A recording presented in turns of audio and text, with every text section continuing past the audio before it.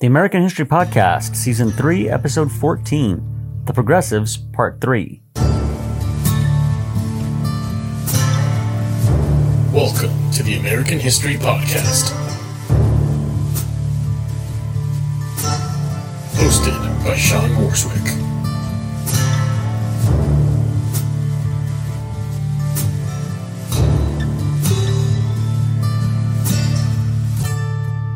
Welcome back, and thank you for listening.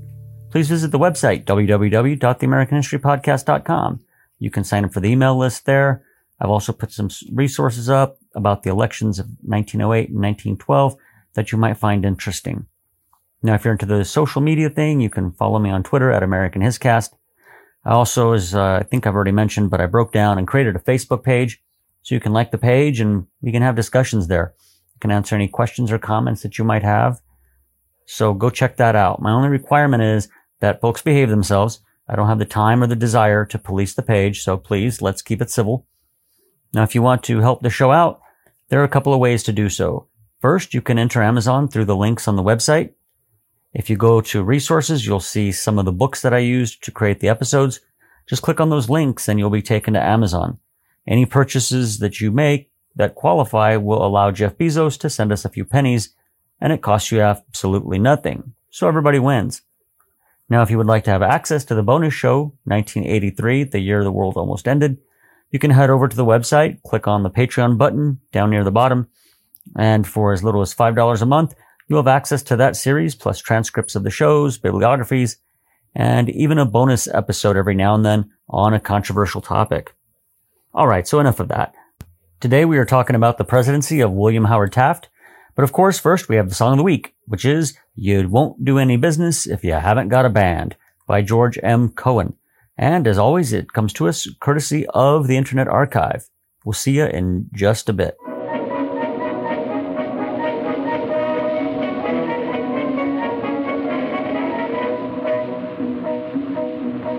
Charlie Frohman left the town, starring Isabella Brown in a new Augustus Thomas play. He took the troupe to Hazelnut, way down in Connecticut, just to break it in for old Broadway. When the train arrived with all, the manager who ran the hall met them at the depot with a frown. Said he, as he put out his hand, I hear you haven't got a band. The folks expect a street parade in town. Frohman laughed and bowed his head. The local manager, he said, you won't do any business if you haven't got a band. The folks expect a street parade and uniforms so grand. To the whole profession, well, it may sound funny, but it's just the thing that'll get the money when you play an old New England. Okay, so last time we talked about Theodore Roosevelt and the Panic of 1907. Today we pick up with William Howard Taft and the election of 1908. Teddy had said he'd not run for office again, and of course he eventually regretted that promise, but he held to it. Now, Roosevelt, unsurprisingly, looked around to see just who he could find to succeed him, and he finally settled on William Howard Taft, the Secretary of War and a man with whom he had been friends for over a decade. Taft ran against Democrat William Jennings Bryan, who was running for the third time in 12 years. And again, just as in the other two instances, Bryan lost. In the Electoral College, the tally was 321 to 162. Now, there were two other candidates, the Socialist Party candidate Eugene Debs and the Prohibition Party candidate. Now, they received just under a fraction of the popular vote and had no impact at all. Taft was Roosevelt's hand-picked successor, and he was now president. Now, I should mention right away that things didn't go as Roosevelt had perhaps hoped they would. Taft immediately moved to show he was his own man, not just Teddy's puppet. The two men, although they had been friends, couldn't have been more different.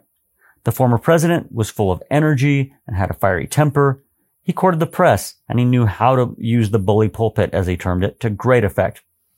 However, after almost 8 years of Teddy, many felt it was time for a different type of leader. As Doris Kearns Goodwin notes in her book, The Bully Pulpit, Theodore Roosevelt, William Howard Taft, and the Golden Age of Journalism, Taft agreed with this assessment. He referred to the Roosevelt terms as a great crusade, but now it was time to make the expanded powers of the federal government permanent. However, let's not underestimate Taft as a progressive or a trustbuster. He brought 90 lawsuits against trusts during his time in office, twice the number Roosevelt had done. In 1911, the case United States versus American Tobacco Company saw the Supreme Court order the company to reorganize based on the rule of reason doctrine, but did not order it dissolved. The main thing to understand about this case is that it ended up impairing the government's antitrust activities. In 1911, the court ordered the dissolution of Standard Oil Company. Now, in this case, the court saw it as a combination of restraint of trade and violation of the Sherman Antitrust Act of 1890. So while there might have been a setback in the former case, I think we see that Taft scored a major victory, a feather in his cap, so to speak, when Standard Oil was broken up. Now, Goodwin notes in her book that Teddy and his allies were shocked that Taft had seemingly allied himself with more conservative elements in the Republican Party and Congress. However, I'm not sure this is a fair assessment. For example, some might say that Taft outdid Roosevelt on the topic of conservation.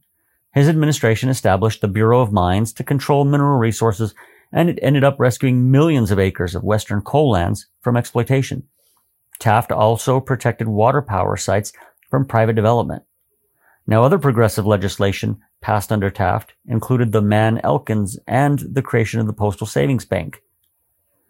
The former put telegraph, telephone, and cable corporations under the jurisdiction of the Interstate Commerce Commission.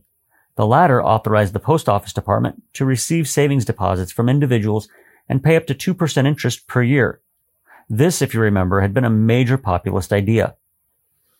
Now, in the end, the progressive movement was divided over numerous issues. For example, some supported Southern segregation, while others ignored it. Some advocated expanding popular participation in government, while others called for greater reliance on professional and technical experts to make government more efficient. And I think part of the problem, at least for Taft, is that he was not Theodore Roosevelt. The biggest problem, however, was the Payne-Aldrich Tariff of 1909.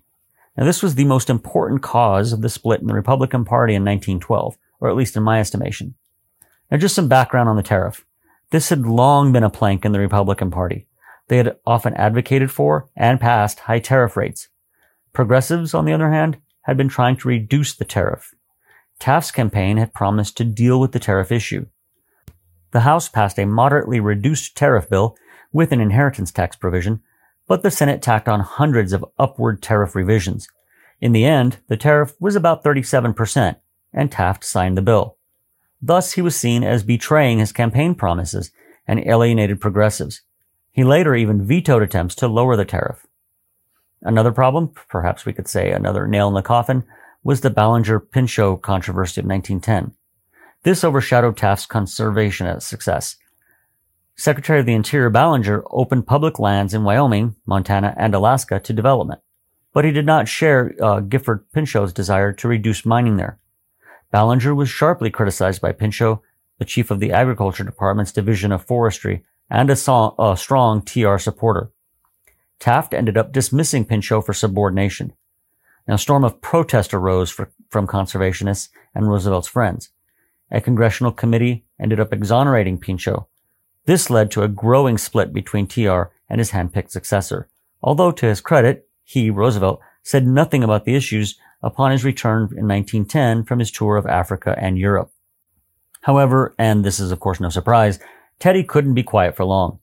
In a speech in Owatonna, Kansas, TR introduced his New Nationalism doctrine, which shocked the old guard Republicans. He urged the federal government to increase its power to remedy economic and social ills. His ideas included the following: regulation of large companies, tariff reform, graduated income and inheritance taxes, currency reform, the sale of public lands only in small parcels to true settlers, labor reform, strict accounting of campaign funds, and initiative, referendum, and recall. Now, Republicans in the 1910 midterm elections lost badly. For the first time in the 20th century, the Democrats controlled the House of Representatives. The final straw in the Taft-Roosevelt relationship came when, in 1911, Taft passed an antitrust suit against U.S. Steel Corporation. Roosevelt was infuriated, as he had been involved in helping J.P. Morgan, the owner, acquire the Tennessee Coal and Oil Company in 1907, the basis for the lawsuit. Now, the split between the two men reflected the split in the party, with the old guard supporting Taft and the progressive wing supporting Theodore Roosevelt. The nomination went to Taft, although Roosevelt had a clear majority amongst the Republican voters. Progressives left the GOP to form a third party, TR's Bull Moose Party. Now this brings us to the election of 1912. The Democrats nominated Woodrow Wilson, the governor of New Jersey. His platform was antitrust legislation, monetary changes, and tariff reductions. And like Teddy, Wilson had a name for his program. He called it the New Freedom. It favored trust busting, small enterprise, entrepreneurship, and a return to a free, competitive economy without monopoly. Also, it focused on strong states' rights. Similar to TR, Wilson preferred a more active government role in economic and social affairs, but he differed in strategy. He rejected a stronger role for government in human affairs, as he believed social issues were states' issues. Now, we would be remiss if we didn't mention the Progressive Republican Party, also known as the Bull Moose Party. The convention enthusiastically nominated Theodore Roosevelt, believe it or not. It was made up of mostly cultured middle-class people, journalists, social workers, settlement house workers, and young lawyers. He, of course, wanted to promote his new nationalism. He spoke of continuing to consolidate trusts and labor unions, paralleled by the growth of powerful regulatory agencies in Washington, with the goal of having more efficient government. Oddly enough, even though Roosevelt lost, this became the quintessential progressive platform, and it set the agenda for the next 50 years. As with Wilson, Theodore Roosevelt favored an active government role in economic affairs, but favored both trusts and regulation. However, in contrast to Wilson, TR believed government should play a larger role in human affairs. Of course, the GOP nominated Taft, who did no campaigning, against something that was not unusual for the time period. As a matter of fact, Taft did the majority of the campaigning for Roosevelt in 1904. Anyway, in the end, Wilson defeated Roosevelt and Taft in a landslide, 435 to 88 for Roosevelt and only 8 for Taft. However, it should be noted, Wilson only earned 41% of the popular vote. Democrats, however, won a majority in Congress for the next 6 years. Roosevelt's split from the Republican Party fatally wounded the GOP, giving Wilson the victory. And one of the interesting things about this election, the Socialist Party nominated Eugene Debs, and he garnered almost 1 million votes, or about 6% of the total. This represented the height of the American Socialist movement and a doubling of the votes they had received in 1908. A growing number of voters saw the Socialists as the last alternative to the corrupt two-party system. Furthermore, we need to remember that, at the end of the day, the Socialists were a part of the progressive movement, even if they weren't accepted as such by most progressives. One thing to keep in mind, the party was not Marxist in its orientation, and it welcomed socialists of all stripes. Its main demand was government ownership of the railroads and utilities. They also called for more efficient government, better housing, factory inspections, and recreational facilities for all Americans. Now, if I may offer some criticism, and since this is my show, I can, the progressives and the socialists all called for more efficient government. We had decades of progressive leadership in the United States. Heck, most of the 20th century presidents from both parties were progressive. We had Roosevelt, Taft, Wilson. Hoover, as you will see, was fairly progressive. FDR was definitely progressive, as was Truman.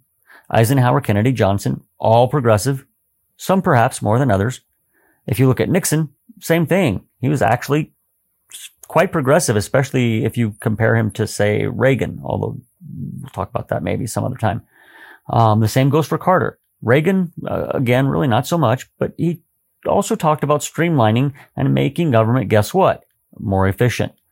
The problem isn't that they haven't tried hard enough to make it more efficient. At the end of the day, the problem is the money belongs to no one. A company is efficient because the money belongs to the company. They have economic incentives to be efficient. Government, however, has no incentive. If they need more money, they can either just print it up or raise taxes. And when I was in the military, you had this thing where you had to use all of your funding for the fiscal year, or the budget would be cut the next year by whatever you didn't use. So if you, let's say you saved 10% of your budget from this year, your next year you were going to lose 10%. So there's no incentive to save it. So even if you don't need anything, you spent, or in this case, wasted the money. It was insane. Anyway, the socialists were supported by the IWW, the Industrial Workers of the World, a radical and diverse group of militant unionists and socialists.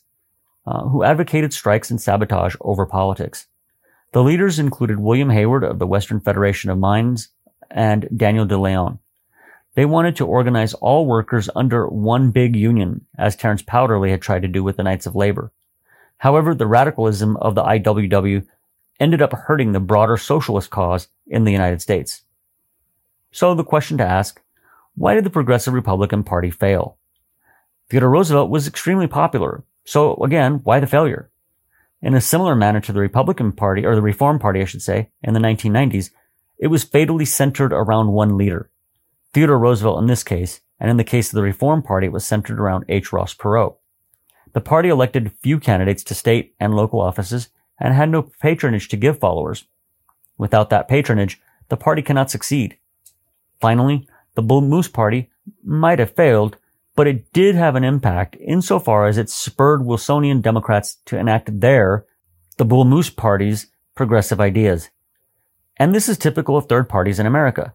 They often fail to garner much support and often win few, if any, electoral votes.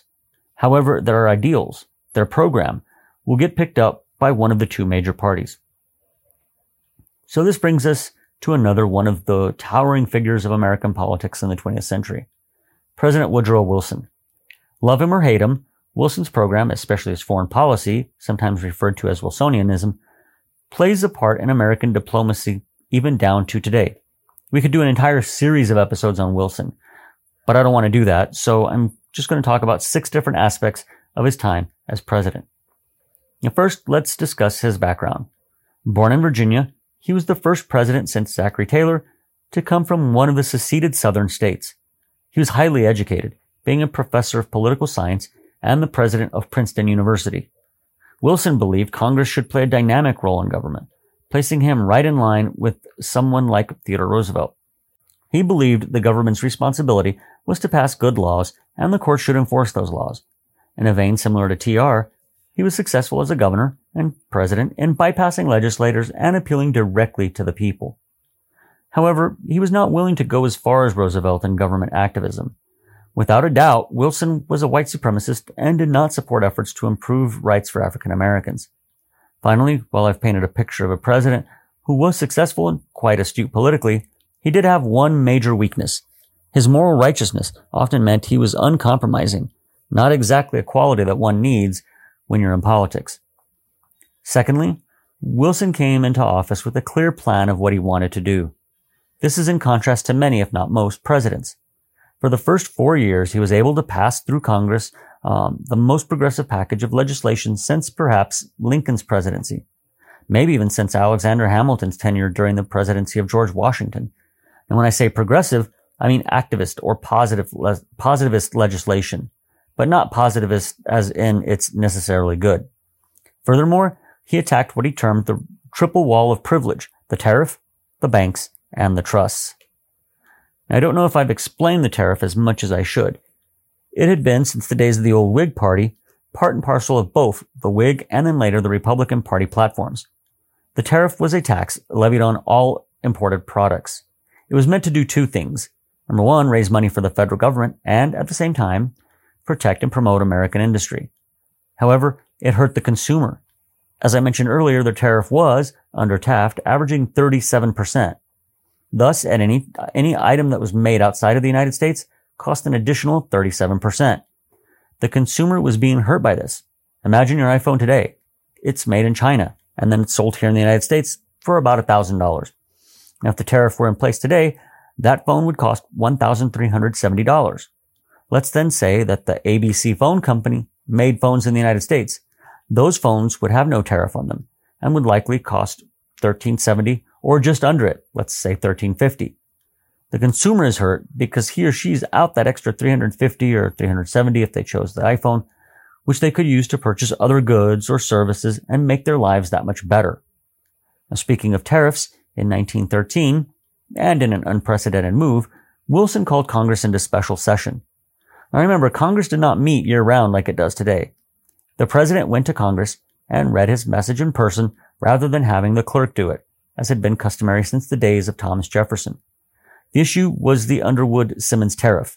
The provision of the bill substantially reduced the tariff from the previous level of 37% on average down to 29%. He then went directly to the American people to demand that their senators pass the bill. He also called for and received a graduated income tax under the authority granted to the government by the recently ratified 16th Amendment to the Constitution. This was a landmark provision, as taxes based on income had been unconstitutional prior to this. Congress passed a rate of 1% on incomes over $4,000, 7% on incomes over $500,000. By 1917, federal revenue from the income tax exceeded tariff revenues, and the gap has widened ever since. Certainly, this is due to the fact that tariff rates have come down significantly. Today, for example, the average is about 2%. Now, the fourth aspect of Wilson's domestic program was the Federal Reserve Act of 1913. This created the Federal Reserve System. As I mentioned before, the nation's existing national banking system, enacted during the Civil War, had supposedly shown its weaknesses during the Panic of 1907 due to the inelasticity of the money supply. The story goes that monetary reserves were concentrated in New York and a few other large urban areas and could not be mobilized in times of financial stress to other areas that were depressed. Wilson appeared dramatically for a second time in Congress to push for a sweeping reform of the banking system. What did the program he called for entail? He endorsed Democratic proposals for a centralized bank run by the federal government. He also endorsed ownership of the regional banks by private banks, a proposal by the Republicans. It was the most significant economic legislation between the Civil War and the New Deal. Now, some credit it with carrying the U.S. through the financial crises of World War I and argue that it's established a solid foundation in a new economic age. However, and significantly, it helped to bring on the Great Depression. Furthermore, since the creation of the Federal Reserve, the U.S. dollar has lost 98% of its value. This is because the Fed was empowered to issue paper money, Federal Reserve notes. The money you carry in your pocket, at least if you're carrying American paper currency, is fiat currency. It's not backed up by gold or silver, contrary to what some people still think. Thus, if you look at it, you'll see the statement, "This note is legal tender for all debts, public and private." Instead, these notes are backed up by Treasury securities, which are used to monetize the debt. Now, the fifth item on the Wilson agenda was his attack on the trusts. Early in 1914, Wilson again went to Congress to appeal for the regulation of trusts. Thus, we get the Federal Trade Commission Act of 1914. Its provisions, it empowered a presidential-appointed commission to monitor industries in interstate commerce, for example, meat packers. It also could end unfair trade practices, such as unlawful competition. What does that even mean? False advertising, mislabeling of products, and bribery through its power to issue cease and desist orders. Now, additionally, there was the Clayton Antitrust Act of 1914. The purpose of this act was to strengthen the Sherman Antitrust Act by increasing the list of unfair business practices, including price discrimination and interlocking directorates. Now, the interlocking directorates provision was not enforced and was eventually dropped. It exempted labor and agricultural organizations from antitrust prosecution while explicitly legalizing strikes and peaceful picketing. The American Federation of Labor leader, Samuel Gompers, hailed the act as the Magna Carta of labor, even if he was privately disappointed with the lack of a guarantee for collective bargaining. The provision was weak because it did not explicitly identify legal union activity, but this was because Wilson refused to go any further. By 1917, AFL membership grew to more than 3 million people. In 1910, I should say, it had only been about 1.5 million, down from its height in 1904 of 2 million people. Okay. Finally, some of the other progressive reforms enacted during Wilson's presidency, he embraced parts of Roosevelt's new nationalism ideas to attract progressives. He appointed Louis Brandeis, the people's lawyer, to the Supreme Court. Now, Brandeis was the first Jewish American appointed to the court. He also had the Federal Farm Loan Act of 1916. This provided low-interest credit for farmers, a populist idea. Another one was the Child Labor Act of 1916, which restricted child labor on products in interstate commerce. And the Adamson Act of 1916, which established an 8-hour day for all employees on trains in interstate commerce, with extra pay for overtime and a maximum of 16-hour shifts. Okay, that's it for now. Our next episode, we're going to look at women and African Americans and how they fared in the progressive agenda, as well as the darker side of progressivism. Until next time, stay safe and stay healthy.